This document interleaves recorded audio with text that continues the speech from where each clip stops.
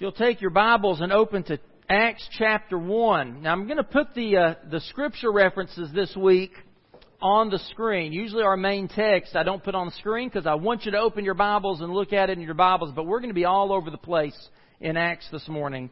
But you can follow along in your Bible if you would like. Last Sunday I was away, and I thank you for allowing me and my family some time to be away last weekend. It was restful and we enjoyed it.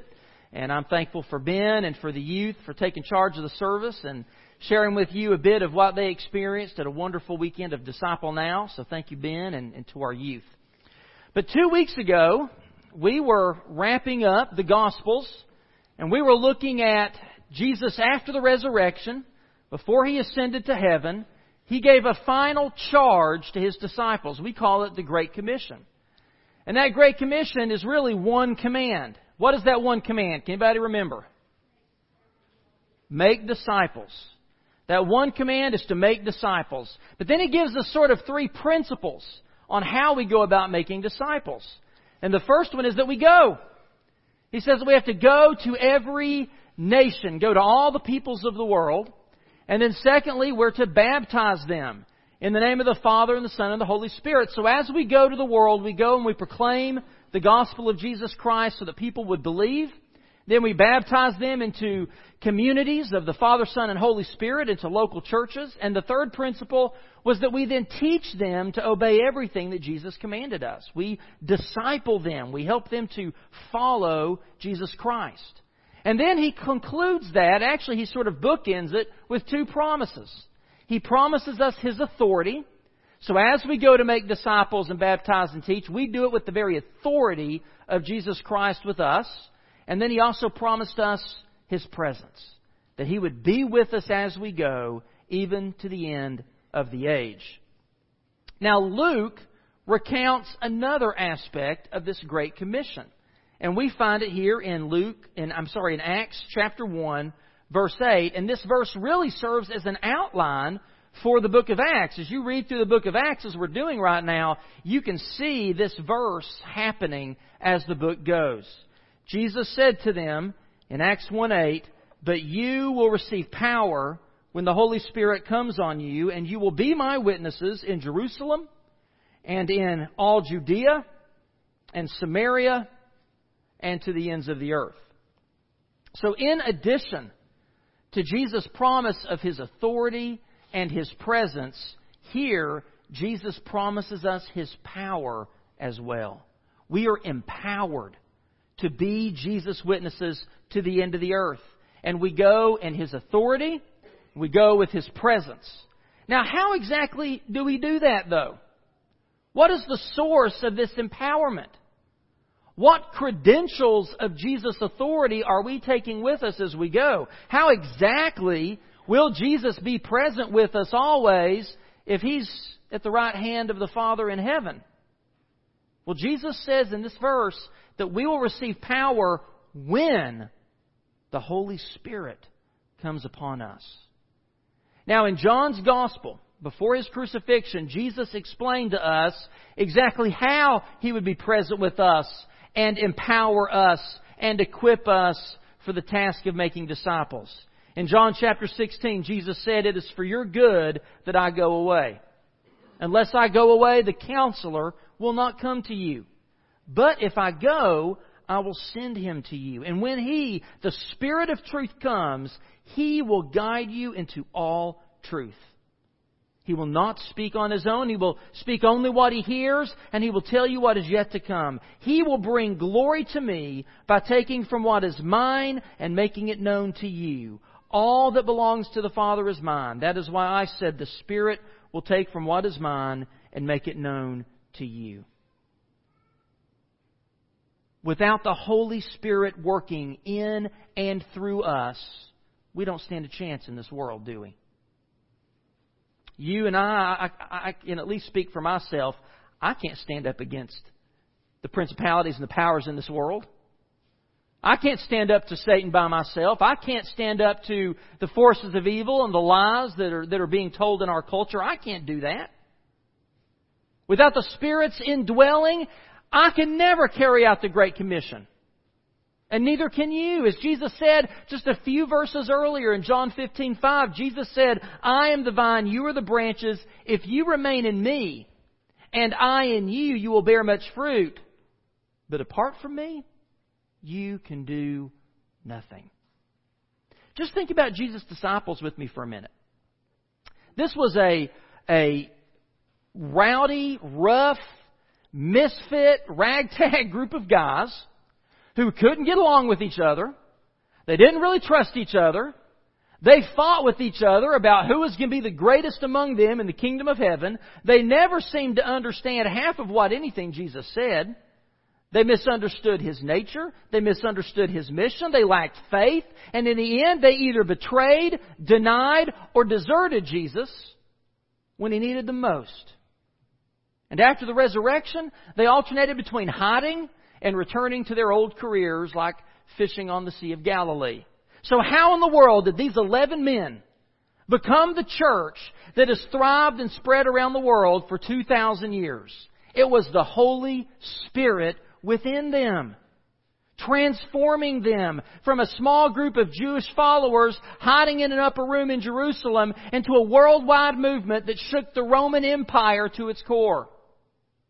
By the Spirit's power at work in them, they turned the world upside down and changed the course of human history. The Holy Spirit. But the Holy Spirit didn't just show up on Pentecost out of the blue, did He? The Holy Spirit has always been a part of the Bible story. In Genesis 1:2, we see the Spirit actively at work in creation. Throughout the Old Testament, the Holy Spirit comes upon specific individuals to empower them to carry out God's mission for them. People like Joseph and David and Samson and Gideon and the prophets. In the New Testament, God's Spirit once again is involved in the act of creation as the Spirit enables Mary to miraculously conceive Jesus. And then as Jesus began His ministry and was baptized, the Holy Spirit descended on Him like a dove, inaugurating His redemptive mission and beginning His ministry. And in Luke's Gospel, as Jesus begins His ministry, He goes from that baptism and His temptation in the wilderness, He goes into a synagogue and He opens up the Isaiah scrolls. And this is what Jesus reads to characterize what His ministry would be about. He said, "The Spirit of the Lord is on me, because He has anointed me to preach good news to the poor. He has sent me to proclaim freedom for the prisoners and recovery of sight for the blind, to release the oppressed and proclaim the year of the Lord's favor." Jesus is saying that His entire ministry, His teaching, His miracles, even His resurrection are all by the power of the Holy Spirit. And so after Jesus' resurrection, He breathes on His disciples and He tells them, "Receive the Spirit." And a few days later, on the day of Pentecost, as they were waiting in the upper room for that power to come, the Spirit came upon them. And so begins the book of Acts.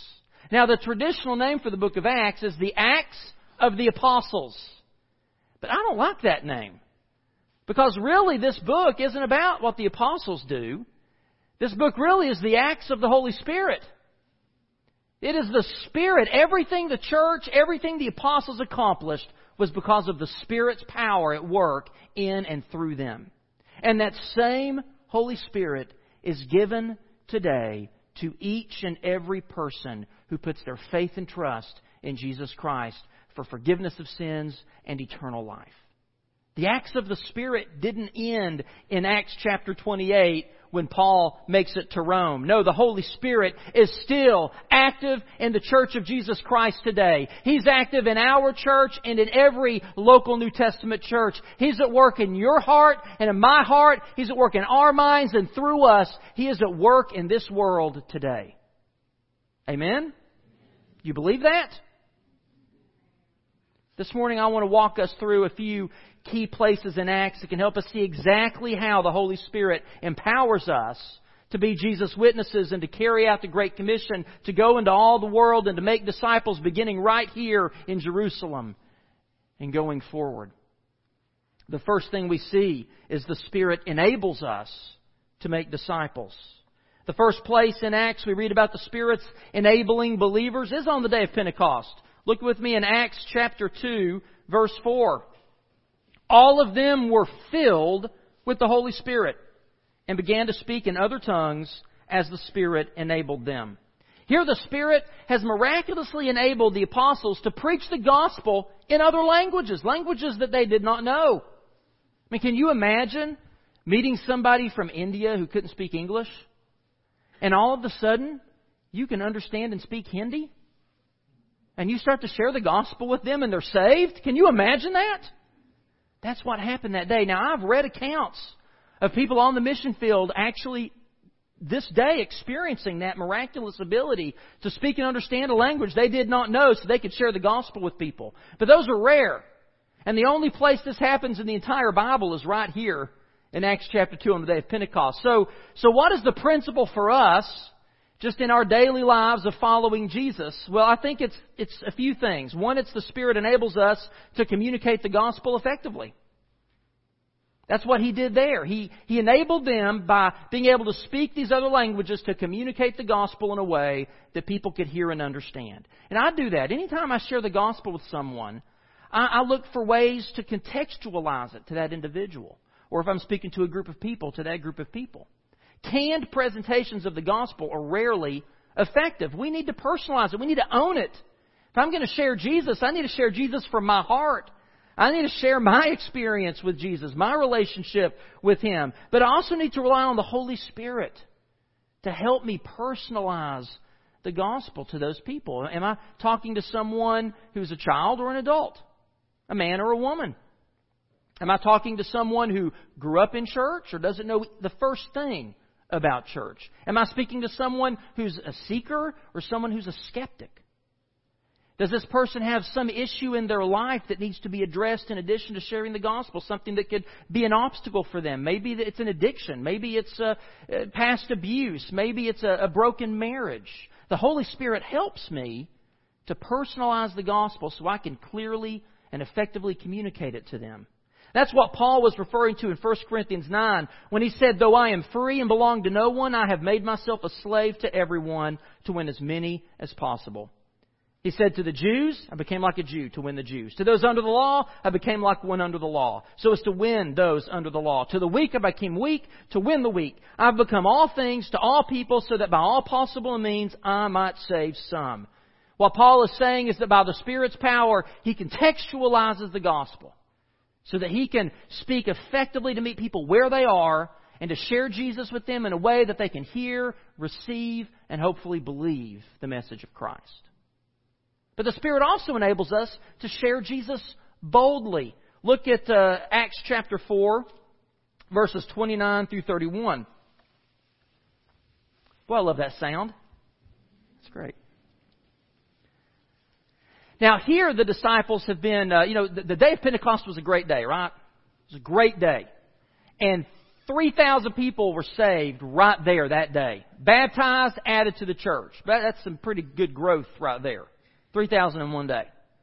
And then they're meeting together and they're united in fellowship and they're working these miracles and they're teaching and preaching openly and all these, just thousands and thousands of people being saved and added to church. They're gaining favor with all the people. Everything's going great. But then the Sanhedrin starts to become threatened and gets jealous, and so they arrest Peter and John and they tell them, "Don't you preach and teach in the name of Jesus anymore," and they beat them for their trouble and let them go. And Peter and John run back to the disciples and they tell them what all has happened, and they actually rejoice that they're able to suffer this way for Jesus. And then look what it says in verse 29. They say this prayer together. "Now, Lord, consider their threats and enable your servants to speak your word with great boldness. Stretch out your hand to heal and perform miraculous signs and wonders through the name of your holy servant Jesus." And after they prayed, the place where they were meeting was shaken. And they were all filled with the Holy Spirit and spoke the word of God boldly. So the disciples came to this moment, this realization, you know what, this isn't going to be as easy as we thought it was going to be. It's not always going to be as glorious as it was on the day of Pentecost. We're going to face hardship. There's going to be persecution and struggle and trials. And so they gathered together and they prayed for the Spirit to enable them, no matter what they may face, to speak the Word of God with boldness. And when God answered that prayer, He did it in a powerful demonstration that had echoes of the day of Pentecost as the room shook and they were once again filled with the Holy Spirit. We received the Holy Spirit only once. The day that you put your faith and trust in Jesus Christ, you repent of your sins, you ask Jesus to come into your life and to save you. At that moment, you are baptized with the Holy Spirit. He comes to live and dwell within your heart for the rest of your life.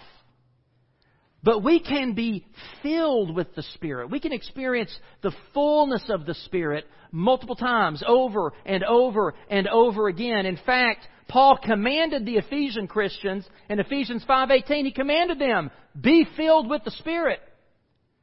And the tense of the Greek word there has this continuing sense to it. It's keep on being filled with the Spirit. We should continually, daily abide in Christ and allow His Spirit to abide in us. Paul used a different analogy in Galatians chapter 5 where he tells us to live by the Spirit and you will not gratify the desires of the sinful nature. And he goes on to say, since we live by the Spirit, let us keep in step with the Spirit so that we can be filled with the fruit of the Spirit, so that we can bear qualities like love and joy and peace and gentleness and self-control. So to live in the Spirit, to walk in the Spirit, to be led by the Spirit, to keep in step with the Spirit, those are just other ways of describing being filled with the Spirit. And when we live with the Spirit of Christ in that kind of way, we will be able to speak about Jesus with great boldness. We'll also be able to speak and serve wisely. The Spirit enables us to speak and serve wisely. Now in Acts chapter 6, the church encountered its first internal issue. As a group of widows in the church felt like that they weren't being looked after and taken care of the way they should because of their ethnicity, because they were of a Greek background instead of a Jewish background. And so the unity of the church was being threatened. And so the apostles realized that their plates were full. They were busy praying and studying Scripture and preaching and leading the church. And so they needed some new leadership. They needed some men qualified who could come alongside of them and to help meet the needs of these widows. They needed men who could help preserve the unity of the church, who could serve with wisdom and faithfulness. And so look at verses 3 and 4 in Acts 6. Brothers, choose 7 men from among you who are known to be full of the Spirit and wisdom. We will turn this responsibility over to them and we'll give our attention to prayer and the ministry of the Word. These were sort of the proto-deacons, the first deacons of the church. And notice that one of the qualities that came with being filled with the Holy Spirit is that they were also filled with wisdom. And this wasn't just your general common sense kind of wisdom. Look at verses 9 and 10. A little bit later on, Stephen, who was one of the 7 men that were set aside to be deacons, opposition arose from members of the synagogue of the freedmen, as it was called, Jews of Cyrene and Alexandria, as well as the provinces of Cilicia and Asia. And these men began to argue with Stephen. But they could not stand up against his wisdom or the Spirit by whom he spoke. This was the kind of wisdom that they needed to address the skeptics and those who wanted to oppose or to argue with them over the claims of Christ. Today we call that discipline apologetics. It's the ability to defend the faith in a logical and rational way. In order for us today to wisely speak to those who challenge the gospel, because I tell you that verse right there, verse 10, that could very much be us today, could it not? There are those who stand opposed to us, who want to argue with us about the Bible and about the claims of Christ. And if we want to speak wisely to them, we need to follow Peter's admonition in 1 Peter when he said, always be prepared to give an answer to everyone who asks you to give the reason for the hope that you have. And we do this. How do we do this? How can we always be prepared? Well, we read the Bible. We study the Bible. We come to church to send out to preaching and teaching in Sunday school. And we come to Cross Currents on Sunday night where we can actually get hands-on experience in these kinds of things. We read good books from Christian apologists to help us think through, why do I believe what I believe and how would I explain this to someone else? But more important than all of that, we need to rely on the power of the Holy Spirit to give us wisdom. I'll tell you, there have been times I have been in conversations with people. Some of them receptive to the gospel, some of them not receptive to the gospel. And I have found myself saying things that I'm just kind of in my mind thinking, well, this is pretty good. I need to write this down after this conversation. And it's really like, I don't know where this is coming from. It's the Holy Spirit just giving me the wisdom, giving me the words, calling things to mind that maybe I read years ago and helping me to share with that person. James 1:5 tells us if any of us lacks wisdom, and maybe some of you out there don't look at your spouse now, all right, look at yourself. If any of you lacks wisdom, he should ask God, who gives generously to all without finding fault, and it will be given to him. The Holy Spirit will empower you to speak and serve wisely. Now, these first three ways the Spirit empowers us and enables us is for the benefit of others. They all have an outward focus to help us to speak and to share and to serve others in the name of Jesus Christ. But these next two ways the Spirit enables us are for our benefit.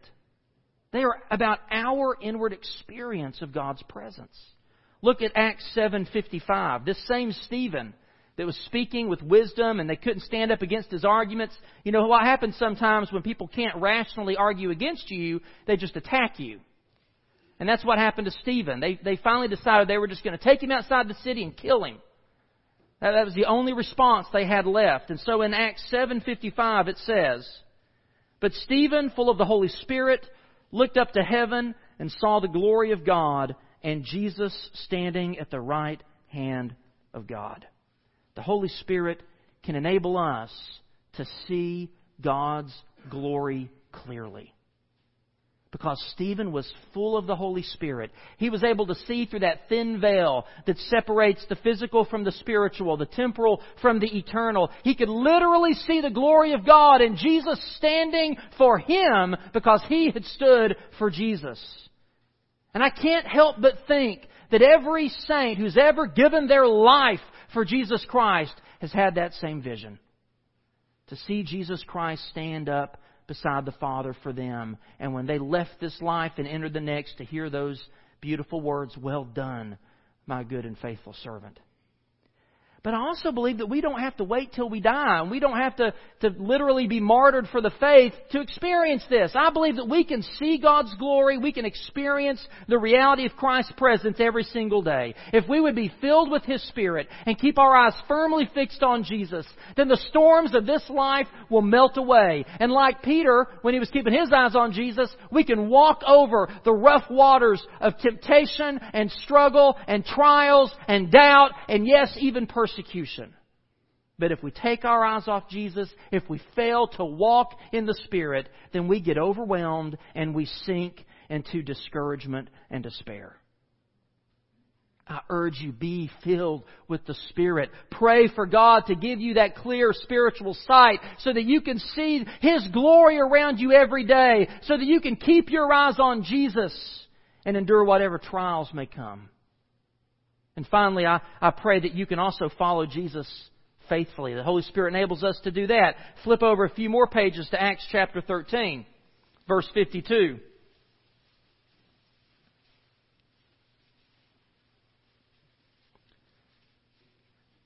Here the disciples are filled with the Holy Spirit, and He fills them with joy. It says the disciples were filled with joy and with the Holy Spirit.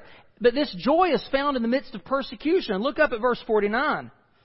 The word of the Lord spread through the whole region, but the Jews incited the God-fearing women of high standing and the leading men of the city, they stirred up persecution against Paul and Barnabas and expelled them from the region. So they shook the dust from their feet in protest against them and went to Iconium, and the disciples were filled with joy and with the Holy Spirit. So when Stephen was being martyred, because he was full of the Spirit, he could see the glory of God and the presence of Jesus standing with him. And when Paul and Barnabas were kicked out of the region, they could keep on making disciples with joy because they were filled with the Holy Spirit.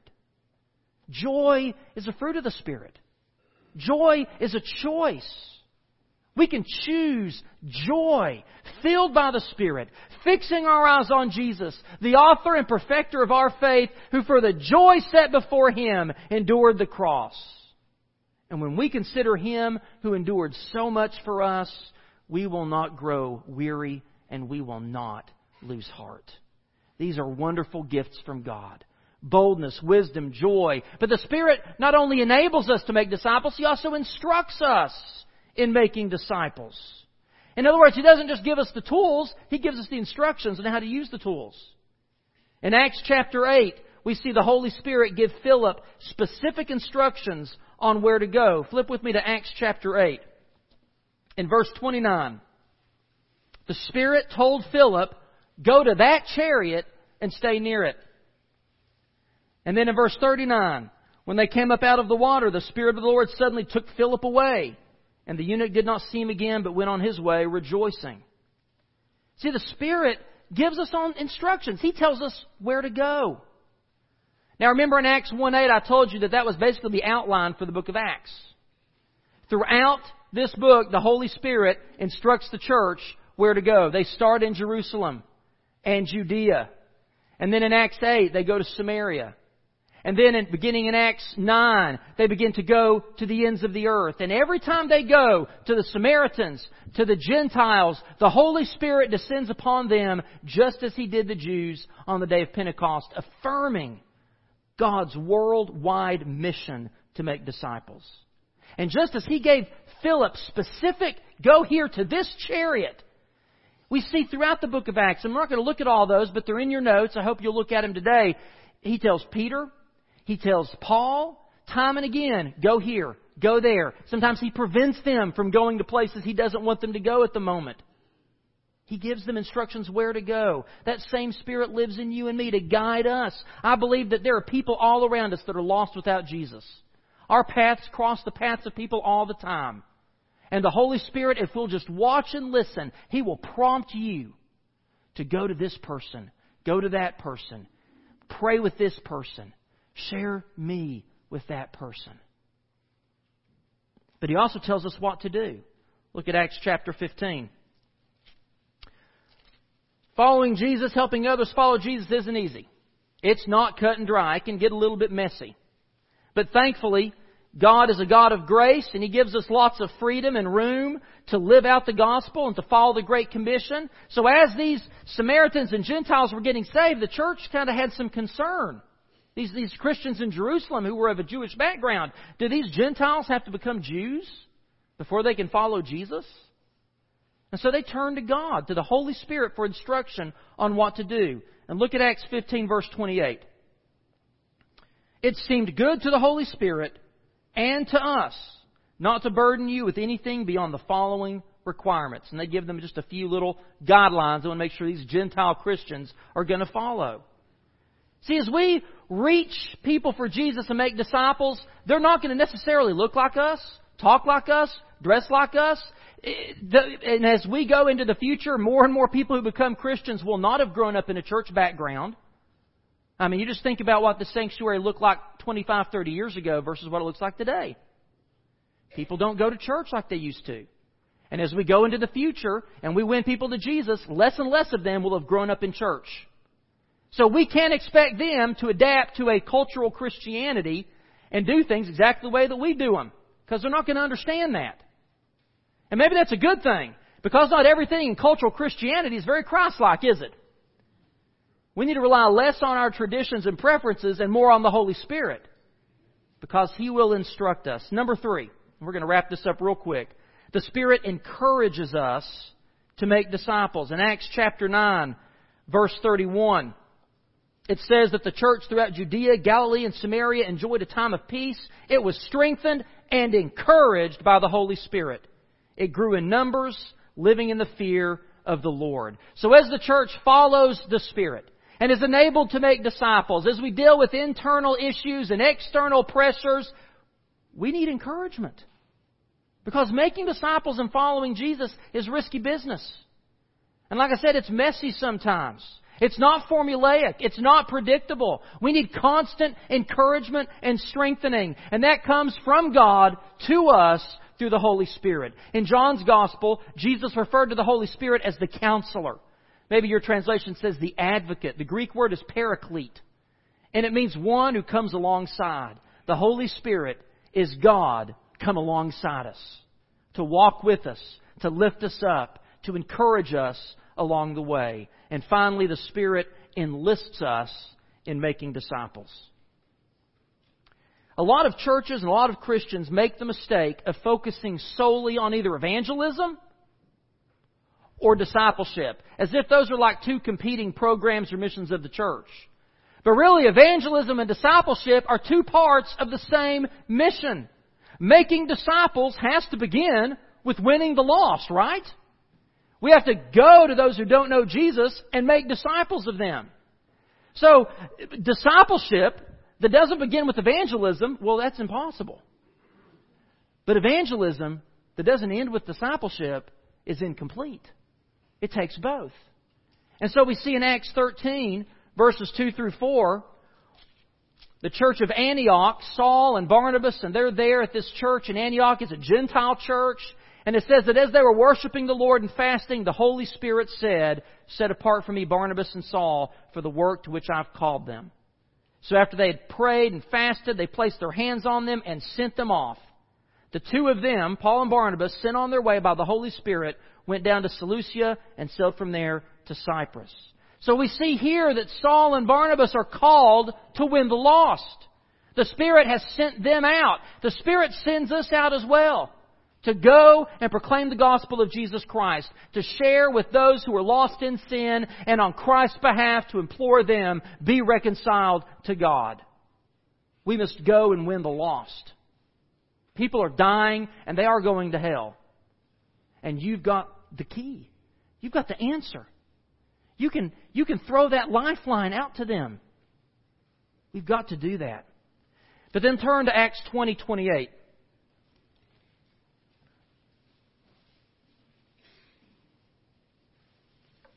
Here Paul is addressing the Ephesian elders, the leaders of the Ephesian church, before he sails on to Jerusalem, and he says to them, "Keep watch over yourselves and all the flock of which the Holy Spirit has made you overseers. Be shepherds of the church of God, which He bought with His own blood."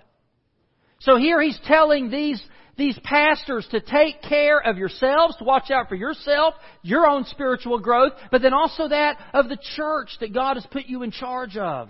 So the Spirit called Paul to go win the lost and plant churches, and the Spirit is calling these people to disciple those who are in the church. It takes both evangelism and discipleship, winning the lost and making disciples, and God calls you and me to do both. We are enlisted by the Holy Spirit into the mission of making disciples. Now, Acts not only shows us what the Spirit does, Acts also shows us what we can do with the Spirit. In Acts chapter 5, we see that people can lie to the Spirit and test the Spirit. You may remember that story where Ananias and Sapphira sold some property, and they told the church that they were donating 100% of the profit to the church, and they were really keeping some up for themselves. And they died right there on the spot. So keep that in mind as the offering plate is passed. I'm just kidding.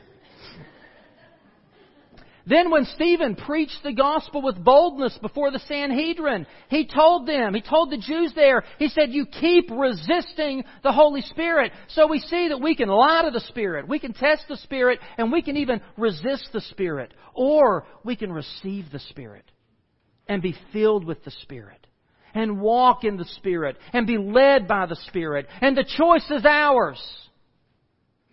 As we get ready to sing the hymn of invitation, I want you to wonder and ask yourself, how am I living my life in relation to God's Spirit? Are you testing the Spirit by not doing what He's telling you to do? Are you lying to the Spirit by only going through the motions and not really meaning it in your heart? Are you resisting the Spirit's work in your life? I pray that this morning what you will do is respond to the Holy Spirit by surrendering yourself fully to the Lord, receiving His Spirit in faith and trust, and allow Him to fill you and to empower you to be a disciple of Jesus who is on mission for Him every day, making disciples. I pray this morning that you would follow the Spirit's leading today, whatever He is saying to you. To come and profess faith in Jesus Christ and follow Him in baptism, to unite with this church family, maybe just to come and rededicate yourself and pray for the Spirit to shake you and fill you anew and afresh so that you can serve Jesus boldly. Whatever He says to you, would you stand and respond today?